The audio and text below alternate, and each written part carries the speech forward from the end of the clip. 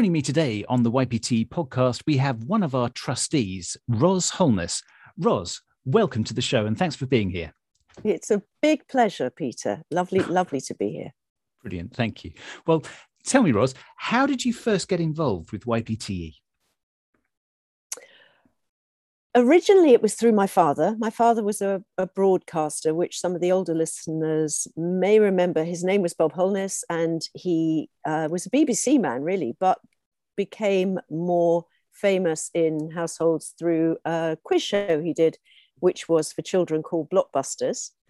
Mm-hmm. And as a result of him doing Blockbusters, which was aimed at the sort of A-level group, but it was watched by families of all ages, as a result of that, he was asked to become involved in a fair number of children's charities, and YPTE was one of his favorite. And as his daughter, and I helped look after him latterly, his career, I was quite often invited along to various functions that the charities held. And that's how I became involved. I was invited along. In the old days, there was, as you will remember, a competition where we ended up having lunch at the Dorchester, which was fantastic. But I just said at that point, I can't just come along and have lunch. Please let me help in some way. And so I dipped my toe into the wonderful world of YPTE by just joining some wonderful twins, the Lumsden twins, Emma and Katie, who did the meet and greet of the celebrities and put everyone at ease in a wonderful way. And so I shadowed them and just became more and more involved in talking to people and listening to the stories of what was going on with the environment. And I was hooked. Brilliant. Yeah, it was... It's something that's gone back a long way, hasn't it, really? Because that's we're looking about the late 1980s, early 1990s, yes. I would have thought. And yeah, because I remember watching Blockbusters myself when I was doing A-levels and then at university as well. I remember watching it then. And, your dad must have got very tired of being asked for a pee, which... I'll have a pee, please, Bob. Yeah. And then it turned into I'll have you, please, Bob. And that was a bit harder to get out of. But there were all sorts of variations on that theme. But it ran for 11 years. So it was a really, really popular show right across the board. And it changed his life, really. But no, he was fairly good. He was always jovial when people yelled it across the street or whatever. He didn't. I think he understood that it went with the territory. Really, I was going to say it's one of those things, isn't it? With the success comes a people catchphrase. Wanting to, exactly. Yeah. And is it an urban myth, or was he actually the first ever James Bond? No. That's not the urban myth. The urban myth was he played saxophone on Gerry Rafferty's Baker Street. That was the urban myth. But no, in in the late 50s, he and my mother were in South Africa, which is actually where my sister and I were also born. And he was a radio DJ, but he also did theatre because he was an actor, a jobbing actor. And he was asked to play James Bond in this unheard of play called Moonraker. Yeah. And he did it. And later on, they went back to the James Bond Foundation because it was really popular and said, can we do another one? And they said, some fellow called Broccoli has just asked if he could try and make a film out of it. But if it doesn't work, then yes, by all means, you can come back and do another one. And that was history. But yes, he was the first ever James Bond. I think it's down in some archives as being the second because there was another one before, but I talked to somebody from the James Bond archive and they said no, the other one was an American guy who did a character called Jimmy Bond, who was actually a CIA agent. So right. Bob's was the first official James Bond. Brilliant. 007. Yes, on South African radio. So it was radio, not film, but he was the first ever. Yeah. And actually, I found the script. Oh, so wow. I got the script where he got paid sort of, two and sixpence or something. But yes, no, it's that was a genuine claim to fame. Amazing. But not the saxophone thing. That didn't happen. No, not the saxophone. No. Oh well. Hey-ho. No, I think it's a nice claim to have, isn't it? I think it's wonderful. First ever 007. Yeah. So having done all of this and being involved for a while, when did you think about becoming a trustee? Sadly, Bob became unwell around the year 2000. He had a massive stroke, and they found that he'd had about 100 minor strokes before that nobody had actually noted. And leading on from that, they couldn't stop the strokes, and that led to vascular dementia. And as that increased and as that started happening, I started taking on, I was working for him full time then as his PA manager, and I started taking on more responsibility and helping him with his various functions that he needed to go to, and with the charities and the work involved around that. I had a daughter in 1998.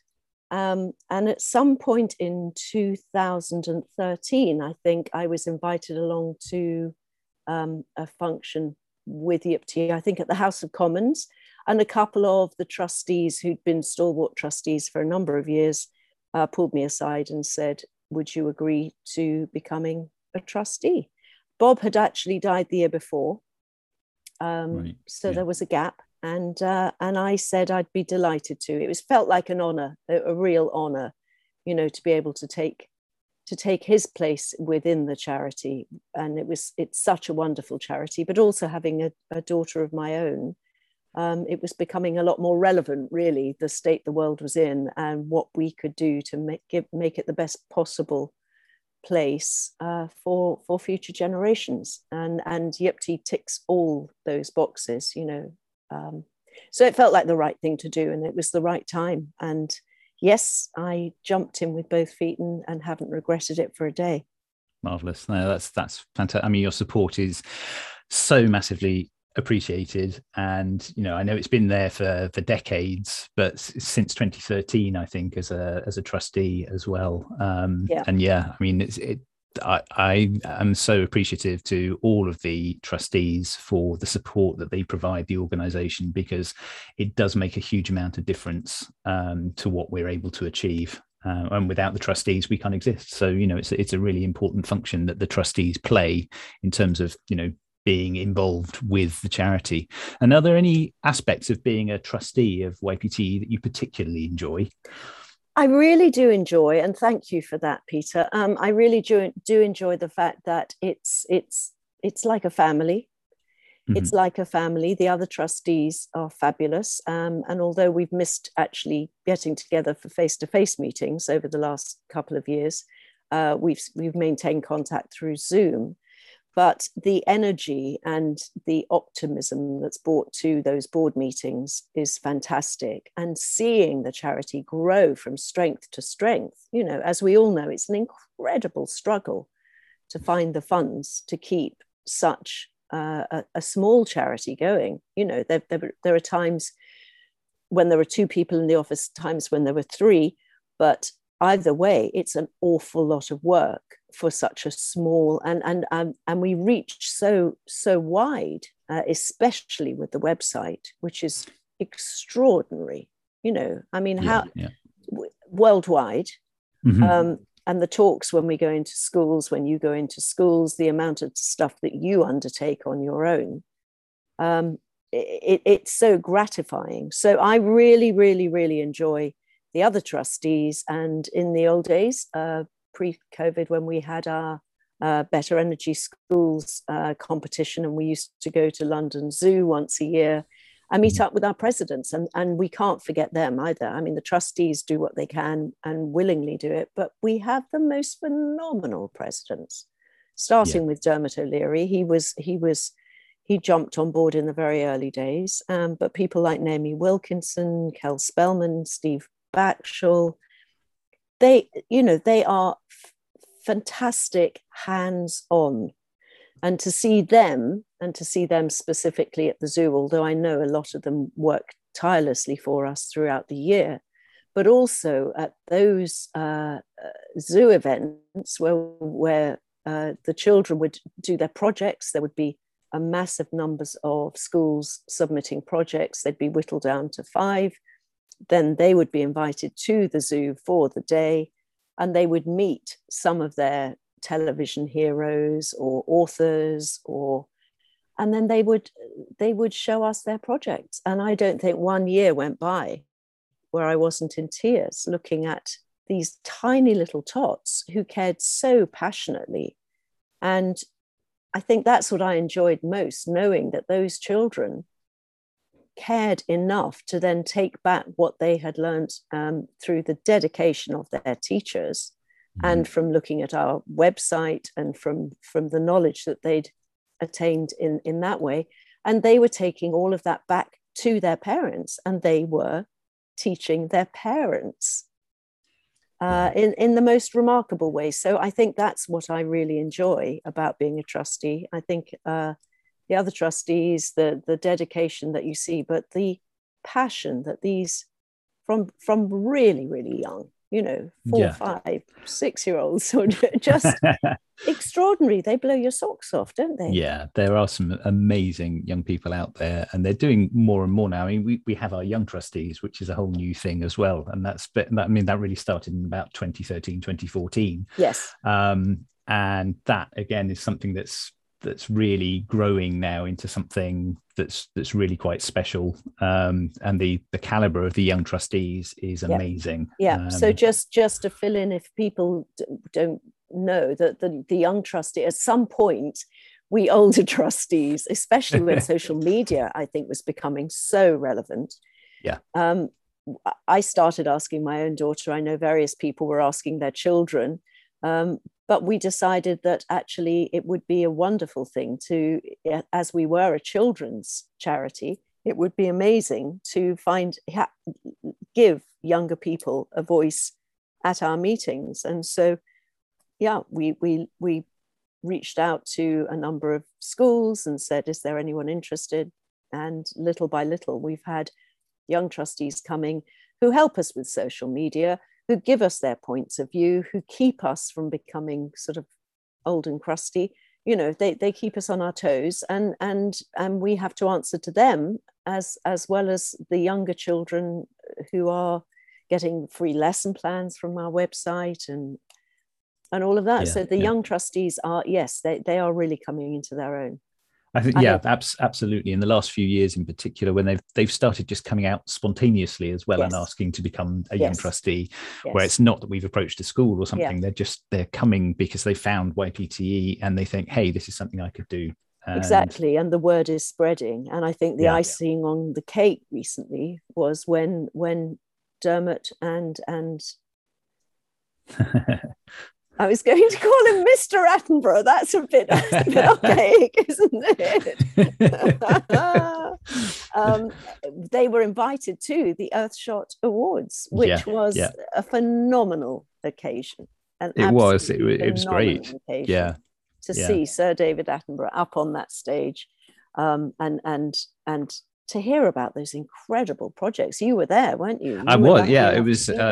Amazing. I mean, I think Dermot arranged the invitation for me and 5 of our young trustees, some current young trustees and some former young trustees, to come along to the event.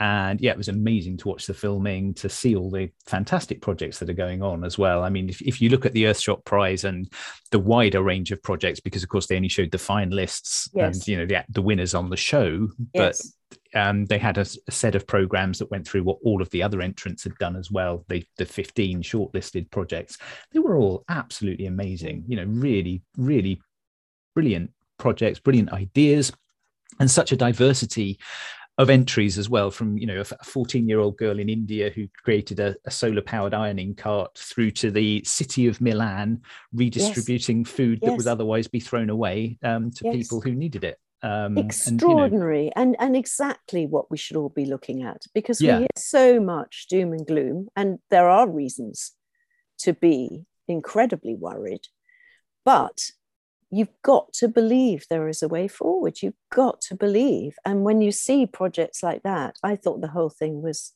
just inspired. Yeah. And yeah, very, very lucky that Yupti were invited to be there. Well, and yeah, I was amazed. I mean, there were firsthand. 100 people in the audience and we were 6 of them. It was just incredible, really. Fantastic. But there we go. Yeah. So how long have you personally been interested in the environment, do you think? I think forever, really. I think forever in the way that I was born in Durban in South Africa when my parents were actors out there. I could swim before I could walk.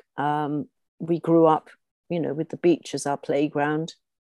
It wasn't an easy life. And in 1962, when I was 4, my parents made the decision to come back.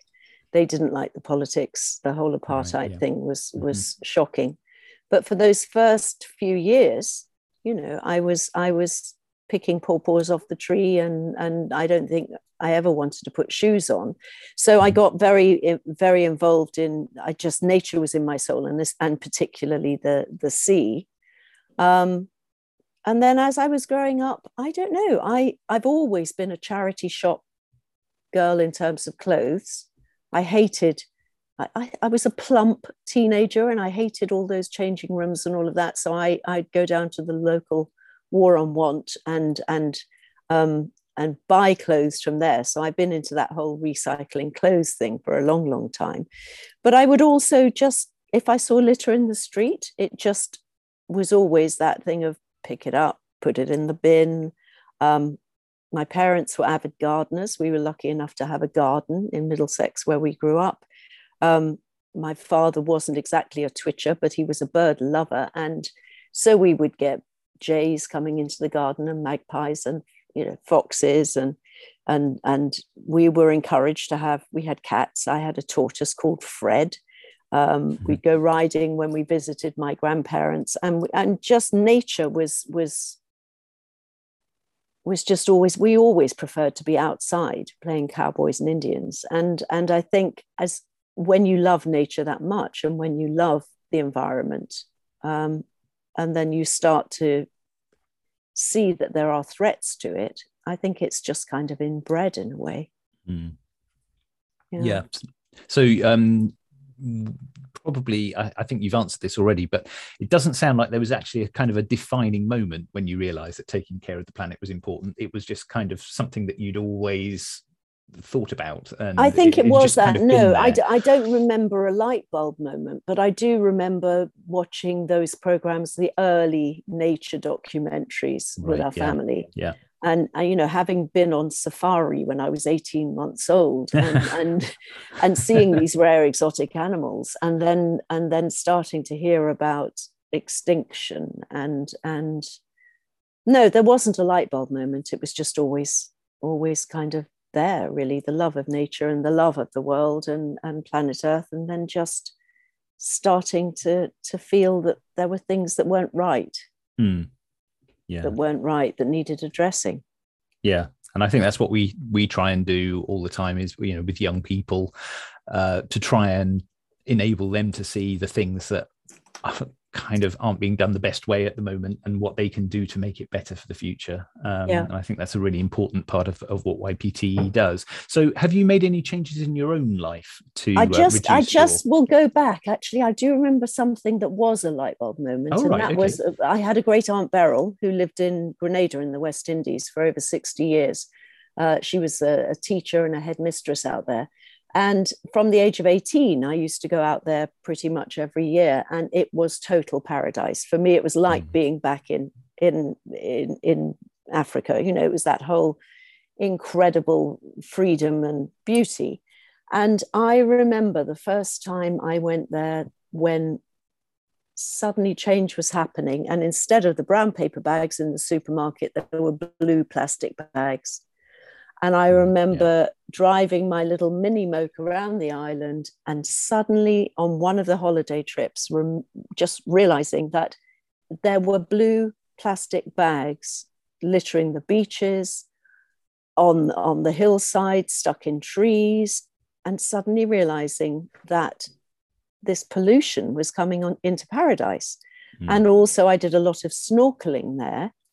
And I remember over a 10-year period, suddenly realizing the level of beautiful fish that I used to see weren't there, and the coral was dying. And I think that was probably in my late teens, early 20s, right through to my late 20s, in fact. And that was heartbreaking, absolutely heartbreaking. The fact that modern life was suddenly intruding into paradise. When you see a habitat or an environment that you've appreciated and enjoyed for so long, seeing that change, and it was devastating over quite a short period of time, seeing that transformation. It really is a kind of a wake up, isn't it? It really was. And then, of course, in the early days, yes, I did things like Bags for Life in the early days, and had some of those bags for 5, 6, 7 years, because you would just use those. And now I can't remember the last time I bought a plastic bag. I think what I do is the small steps, the washing clothes at lower temperatures, recycling. If I'm somewhere and I see litter, I pick it up. I only bought a diesel car because the government at that point was telling us all that diesel actually was greener than petrol. Yeah, of course. But where I live in Battersea, ULEZ has come in, and so I've recently exchanged that car. But it's really hard. I can't afford a hybrid. Where we live, we're really not decked out for electric. We really aren't. We haven't got lampposts with the means to charge your car. And I'm too stressy a person. I mean, the idea of actually going on a trip and then having to plan in going off to that supermarket or that lay-by to charge your car, I think the idea is a good one. I'm still not sure about, lithium batteries in the cars and the landfill caused by that. I do feel increasingly we're being told that it's up to us to make the changes, and yet we are in a country that's not prepared to support those changes, and it's becoming a little bit. If you've got the money to do it, you can do it and you can feel proud of yourself. But actually, for an awful lot of people, if they don't have the money for a hybrid, they can't do it. And this whole thing about boilers being replaced and it's not being thought through. And actually, I do think that big business has a lot more to answer for than. So I think all we can do, in short, is what we personally can do, and we do our best. But I do get rather worried at the way the finger keeps getting pointed at households. Yeah, it's always, you can do your little bit, and why aren't you doing this, and why aren't you doing that? But actually, I mean, we've got COP26 just starting at the moment, and it's really the time, I hope, for those big scale government-led changes to actually be put into operation. The agreements need to be made and the big steps need to be taken. And it shouldn't be down to the individual. The individual can't make those big steps, quite frankly. The big decisions have to be made at a higher level. And governments just have to step up and do what a large majority, I think, of their people would actually like them to do. And they just have to, have the confidence and the courage to make big decisions that are actually going to be transformative, because tinkering away at the edges isn't enough anymore. It has to be much broader sort of change that comes about in order to make a difference, I think, at this point. I think I agree. I think when we started becoming enthusiastic and about it, I think it was a really good idea. And I still think it is a good idea to encourage people to recycle. But when you find out that your recycling is ending up in the Philippines, that whole process that Margaret Thatcher brought into being of paying smaller countries huge amounts of money to take our rubbish away is not actually solving the problem at all. It's just it's moves it somewhere else. It's atrocious, I think. So yes, let's hope that COP Yeah. will do something, but it really needs massive changes, and people are more interested in making money, really. But time is running out. Yeah, I think, the number of protesters, the number of activists out there is growing in a very, very big way. And it is going to be, to some extent, it is going to be down to people power to make the change, but not necessarily through making the little changes to their lives, although those are important, but it's about making those in power actually listen. And I think if there are enough people out there doing that, then that is maybe what will sway things. And, we're seeing tens of thousands of people in Glasgow already on the streets making their voices heard, and, young people amongst them as well. And I think young people amongst them. But what I find fascinating as well, when you look at people who are gluing themselves to the M25, is the number of much older people. Yeah. Who aren't just, what we used to be accused of being, tree huggers or whatever. They're not just young radicals, but it's right across the spectrum now. And you've got people who know that our generation have really messed it up for the next generation, and before it's too late, are actually saying, right, I will take part in this march, because I know we've gone wrong here, and it's time to be listened to. And it's that wave is actually very encouraging. Very encouraging. And when you listen with the young people, as you said, when you listen to Greta Thunberg talking to Andrew Marr last Sunday, extraordinary. Her brain is extraordinary, and her vision is extraordinary. And she was so sort of vilified when she first came on the scene by an awful lot of people who just said, she should just go back to school and shut up and leave it to the experts. But actually, she's more of an expert than an awful lot of them. Yeah. And yet she hasn't been invited to talk at COP. She has, she's there, but she hasn't been invited. Yeah, I found that a bit strange, to be honest. I think there's a few things that are a bit strange. Well. But I mean, we've got to stay positive, haven't we? And just hope that the fact it's a high profile event will actually get the message across to some people who so far have been a bit deaf to the whole thing. Yeah, actively resistant, you might say, to the whole thing at the moment. Way of putting it, yes. So yeah, I mean, let's hope. And what do you think then is the biggest environmental challenge that's facing young people today? I think it's us. I think it's the older people. I really do. I think they have just got to keep the faith. I think it's negativity, and it's the whole overwhelming nature of it. We are being told it's too late, the water levels are rising, this can't happen. It's trying to find a path through all this negativity and through the older generation's abhorrent behavior, really, for the last few decades. They've got to keep the faith. They've got to really believe that they can make a difference. They've got to stay positive in the face of doom and gloom and misfortune. And they've got to make their voices heard, which I think they increasingly are. But we've caused this problem for them. And I don't think there's one thing. I mean, yes, global warming, climate change, whatever you want to call it, is a real problem. Deforestation is a real problem. Pollution is a real problem. But overall, we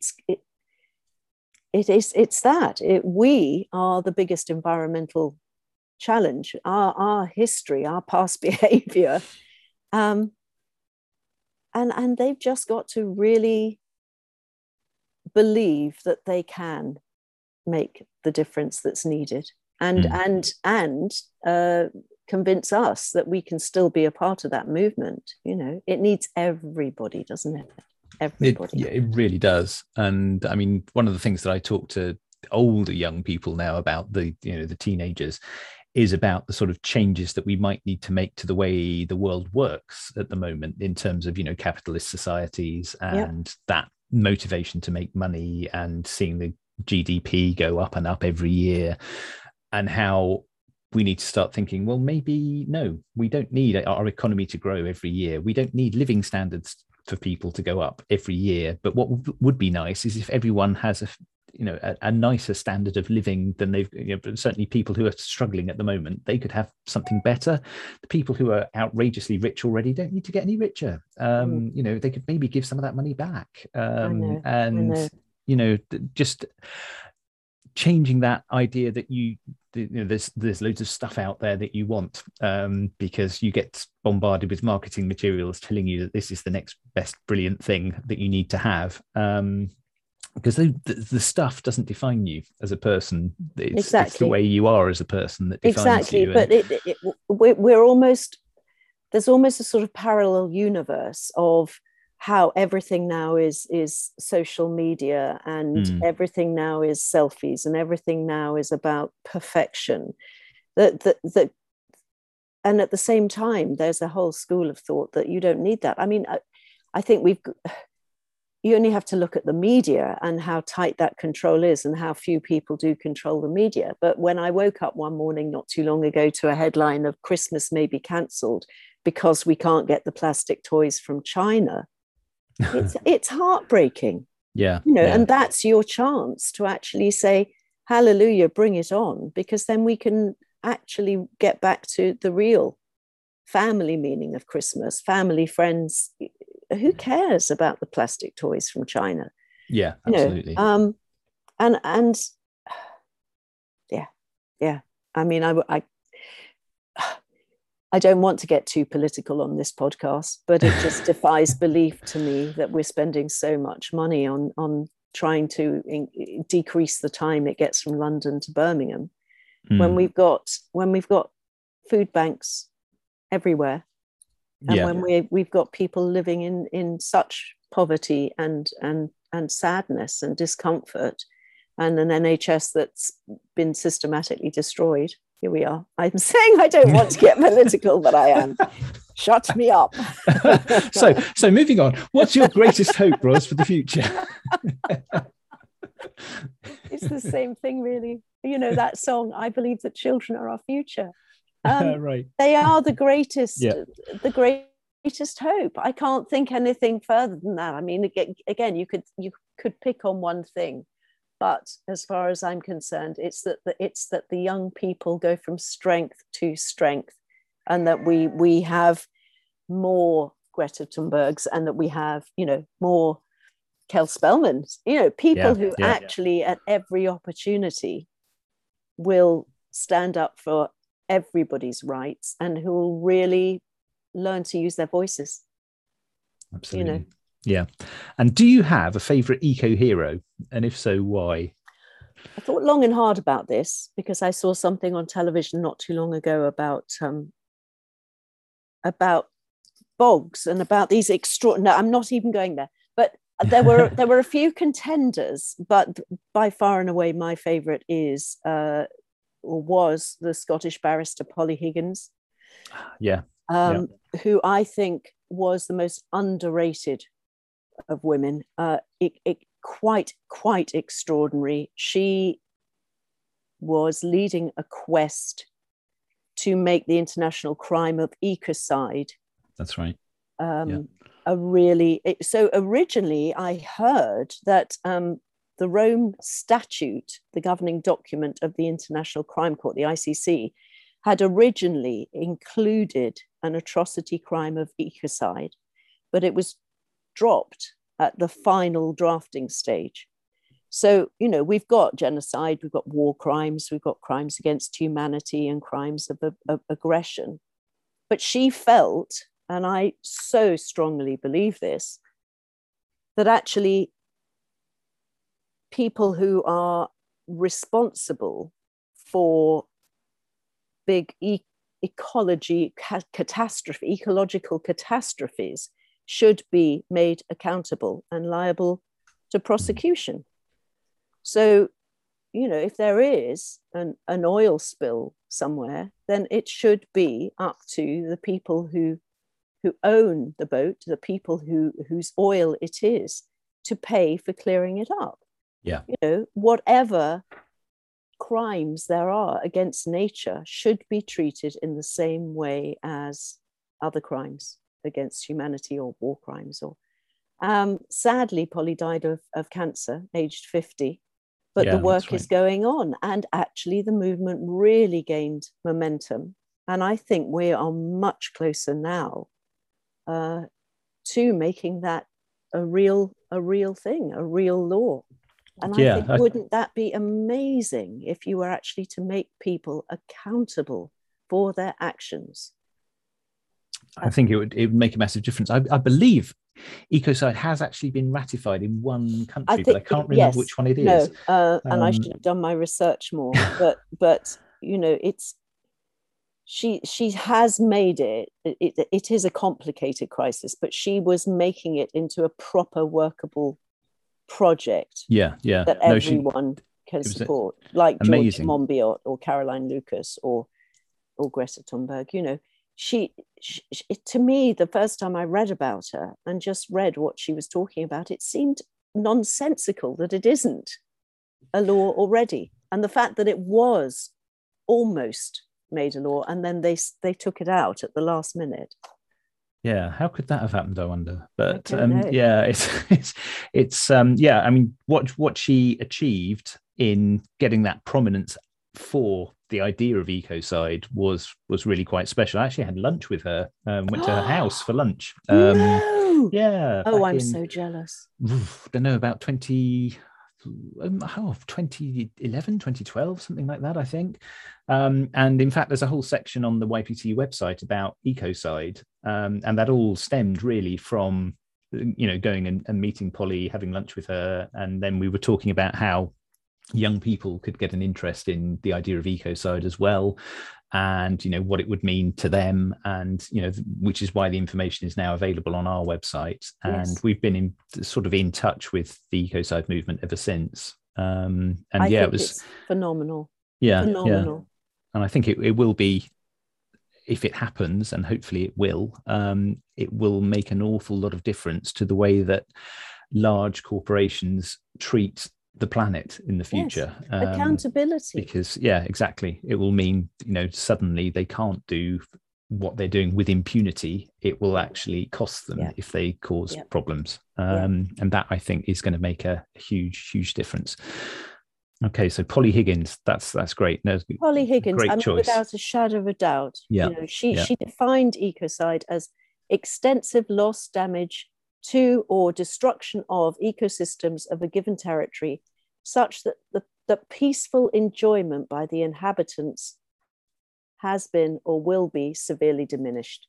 And if you think of so many places where people are just getting on with their daily lives, then big business just bulldozes its way in and it destroys entire habitats.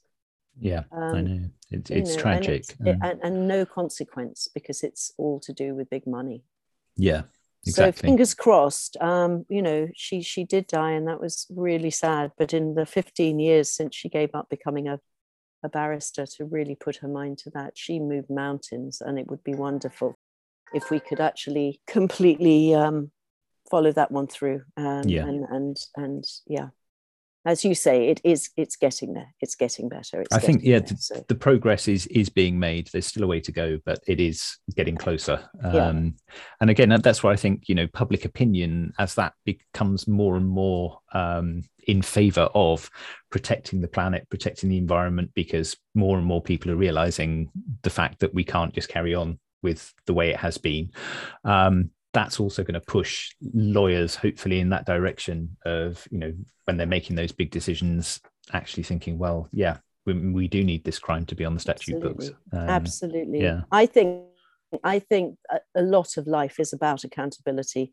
Yeah. And I think whether it's personal, if you do throw that burger box out of your car window, somebody else has to pick it up.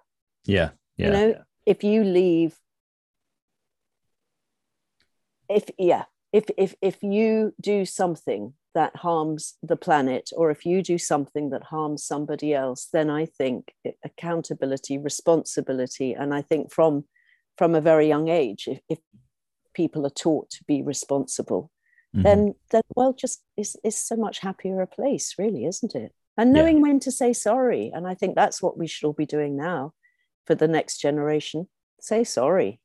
Do not be arrogant enough, you politicians, to just say, it's not our fault. When actually we say sorry and we move on and we find a better solution. Yeah. It's all about being able to find those solutions, I think, isn't it? Yeah. So your biggest inspiration, and this doesn't have to be an environmental question, it's just your biggest inspiration in life. A tough one, again, because there are so many people who we do get inspired by, and because of them, our lives do change. I think at the moment, for me, my biggest inspiration is my daughter, Lily B. Lily has the most extraordinary loyal friendship group. She has somehow attracted this friendship group around her that I look at with awe. And I think in this day and age, where people are so often, in their rooms and have all these virtual friendships and everything, to see an actual friendship group like that I'm in awe and very jealous. I mean, I have great friends, but at that age, she's just 23. And to actually have those friends who I know she'll have for life is something. She got into the university she wanted to go to and was courageous enough to say at the last minute, I'm actually not going. I don't want to go. I want to start an online magazine. And her father and I just said, okay. And I know if that had been me, that would have been a great idea. But the 23-year-old me would not have carried it through in the way she has. And it's a music magazine mostly, but there's some social comment in there as well. And she's done it. And she's now in her 3rd year of this magazine. And it's going incredibly well. And in fact, she did an interview with Kel Spellman, one of our presidents, which went really well. And she's always coming up with ideas, and she's got the discipline that I lacked at that age. So I find that inspiring. And she's just about to do her first ever live event, where she's taking over at a club called the Troubadour, which is in Earl's Court in London, which is a legendary venue that had the likes of the Stones and Bob Dylan and Hendrix playing there many years ago. And she just decided she wanted to do a live night, and she's got 3 different performers performing. And she's done that as well. And I just look at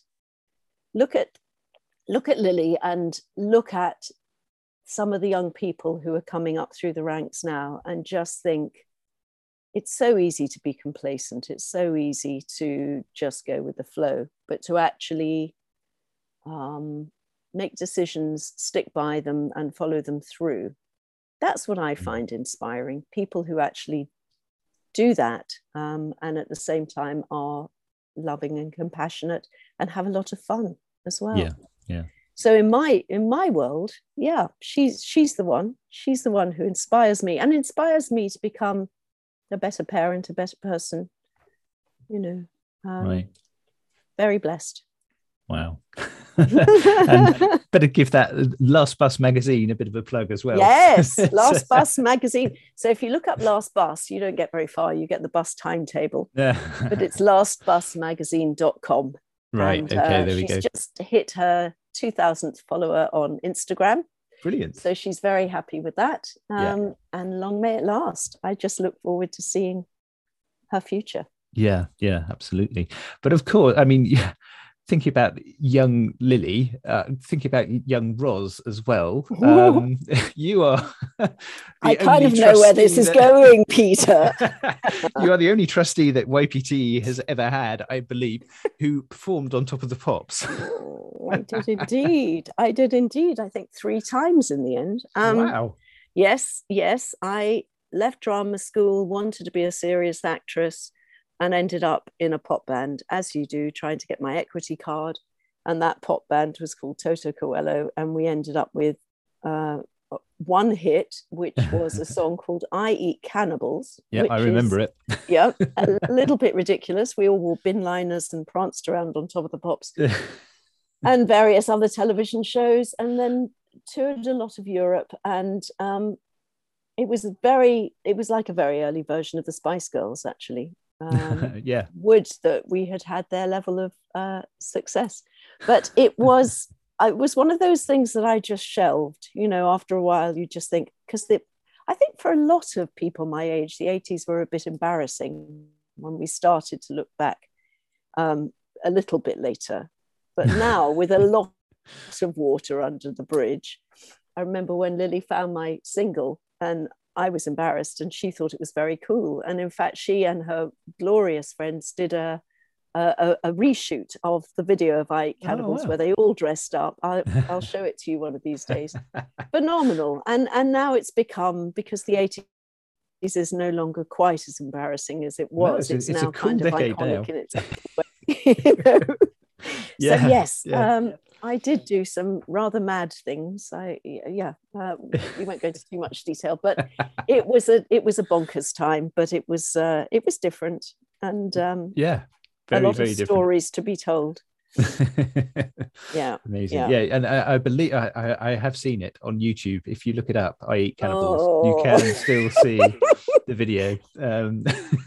Yes. So yeah, it's Roz and several others. So it'll be a question of seeing if you can work out which one's which. But which one's Sporty Toto and which one's Posh Toto, and which one, because really the blueprint was there, but that's another story. No, yeah. well, thanks, now, Peter.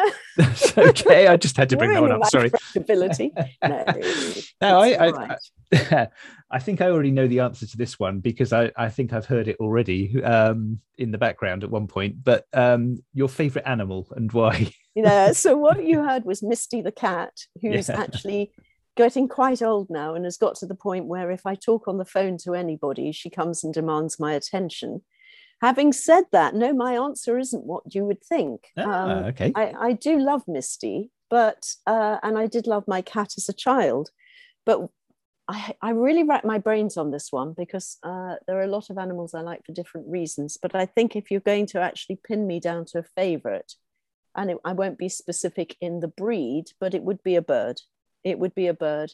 And I think when my father was really ill, I used to take him out for walks, and we'd sit in the park and we would just look at the birds. And for me, to see a bird in flight is just one of the most extraordinary things.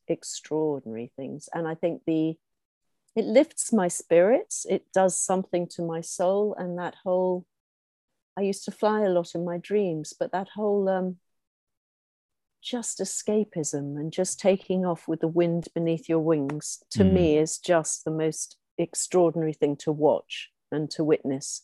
And the grace and the elegance, even huge birds, even birds like herons, birds that you don't think should be able to be that graceful, but they can be graceful. And so yes, I think at the moment, certainly it might change next week, but for now, when I was thinking about it, the idea of just soaring in the sky. I saw an eagle once in America, and I just thought, oh gosh, that looks so wonderful. Bird. Good. So on a smaller scale here, we get a lot of buzzards flying over us, and that's always a lovely thing to see, when they've got their wings just spread and they're gliding on the wind, and it looks completely effortless. It's fantastic, isn't it? Yeah. And then you get a little robin, who is a loyal little robin, who stays. At my parents' house, we had the same robin family coming back year after year, and they'd just be with you when you're doing the gardening, or they, sit on your shovel and just look at you. And there's a sort of wisdom that comes from those eyes. Very different from a lot of other animals. No, I've got a lot of time for bird watching. Brilliant. And your ideal holiday. Now, of course, in recent times, it's become a bit more complicated having an ideal holiday. But where would your ideal holiday be? In the old days, in the old days, I think it would have been Grenada for sure, because that whole the vibe of the West Indian people and the beaches and everything. So that I absolutely adore. And various parts of America, especially beaches in America, that whole freedom, just not having to wear shoes and to jump about in the waves, I've absolutely loved. recently, I've got to know Cornwall a little bit. Oh, yeah. A few of my family lived in Devon. My brother and sister both at some point lived in North Devon, so I got to know that. And I had friends who invited us to a place in South Devon. But in the last 2 years, we've been invited to stay with friends in Cornwall, Lily and I, and that has started to really take a huge place in my heart. There's something about the ruggedness and something about the energy there. I've never been to a popular destination in Cornwall in the heart of the summer, so I don't, I haven't had to sort of put up with hundreds of tourists on the beach. So it does get busy. Yeah. But no, at this age, I'm a recent convert to Cornwall, so I'd like to explore that a lot more. Summer or winter, just lovely. But I think it really always is the sea that draws me back. I've had lovely holidays. I've been lucky. I've been to Venice, and I go to cities sometimes. But if it is a proper ideal holiday, it would need to be sea, sand, and it's going to have a beach involved. I mean, Cornwall is somewhere that we go to a lot as a family, and we spent a week in the summer in Polruan, just the other side of the estuary from Foy, so in South Cornwall, which was a place we'd not really been to very much before. And the coastline there is very different to North Cornwall, which is where we'd been mostly before. And the sea's very different too. It's not those big Atlantic rollers coming in. It's a bit calmer because it's the English Channel. But the cliffs, oh my goodness me. Antonia read this book about, this is my wife, read this book about some people who walked the Southwest Coast Path, and while we were in Polruan, we thought, well, we'll do a little bit and see. As she was thinking, it's something that maybe she'd like to do, was to walk the entire length of the coast path. Doing about 2 or 3 miles just outside Polruan made us think, actually, it's quite hard work. There's some really, really big ups and downs there. Yes. And then when you get winds, and then you get the rain, and but it's stunning place. There's so many beautiful beaches and just the dramatic scenery, and in North Cornwall, certainly the drama of the sea as well, when it's really sort of rolling in, and those big waves. It's really impressive and beautiful. Well, I'm only just cutting my teeth, so there are going to be a lot of visits and to a lot of different points before I settle on my favourite corner of Cornwall. But at the moment, we were in Flushing, which is just across from Falmouth, and just close to St. Mawes, close to St. Mawes, and oh my goodness, absolutely beautiful, beautiful. Feel very blessed to have discovered that. So bring it on, Well, one of the great things about the UK is that we actually have some amazing places to visit pretty much on our doorstep. We don't have to travel far. Don't necessarily get the weather, but in terms of the scenery, you definitely get that. The year before last was amazing weather. This year wasn't as good, but we're lucky, we're blessed. Yeah, absolutely, definitely. Well, Ros, it's been really lovely to talk to you this morning. Thank you. And thank you so much again for all the things that you do for YPTE. It's only a little bit, Peter, honestly, but it's a great team, and you're a great head of our team, and long may it last, honestly, and to see what the children present us with year after year after year in terms of their ideas and their projects, and I think we've got to really big up the YPTE website as well, to anybody who has children or knows of children who have the slightest interest in Mother Earth, and anybody who knows teachers who are pushed beyond their limits, who can find free lesson plans and inspiration, then it's a really, really good website to look at. So I think inspiration is what we're all about. It's what we try and do. It's about sparking that interest, or for a teacher, giving them the tools that they might need in order to get that message across to more and more young people. And that's the whole thing about what we try and do. It's, the more young people who take an interest, who gain that inspiration, who get that love of the natural world, the more chance there is for our future that the world will end up being a better place than it is at the moment. And thank you for dedicating your life to it, because honestly, your family. It's been a while. Yeah, I know. Your family lose you to the cause most of the time, and then we bring them on board as well. So it's a wonderful Littlewood effort, and thank you. No, the whole Yupty family is fantastic, and it does feel privileged. like a family. And in fact, I was thinking about this earlier when you were mentioning about the fact that it has that family feel. I mean, just thinking about one of our trustees, Chris, who I first met when he was 8 years old, and he came on one of our environmental holidays back in goodness knows when, sometime in the 1990s that must have been, and now he's a trustee. I mean, that's a real kind of a follow through, if you like. And Absolutely. I mean, he came on a summer holiday with us probably every year from when he was 8 to when he was 18, with one or other of his sisters. And that's one of those things. That, and now he's giving back, Chris Jones, big shout out to you. That's right, absolutely. But as I say, Ros, thank you so much for giving up some time to be with us on the podcast today, and keep doing what you're doing. In this episode of the YPTE podcast, YPTE trustee Ros Holness was in conversation with YPTE's director, Peter Littlewood. You can find out more about the Young People's Trust for the Environment by visiting its website, ypte.org.uk. The YPTE podcast is produced by the Young People's Trust for the Environment.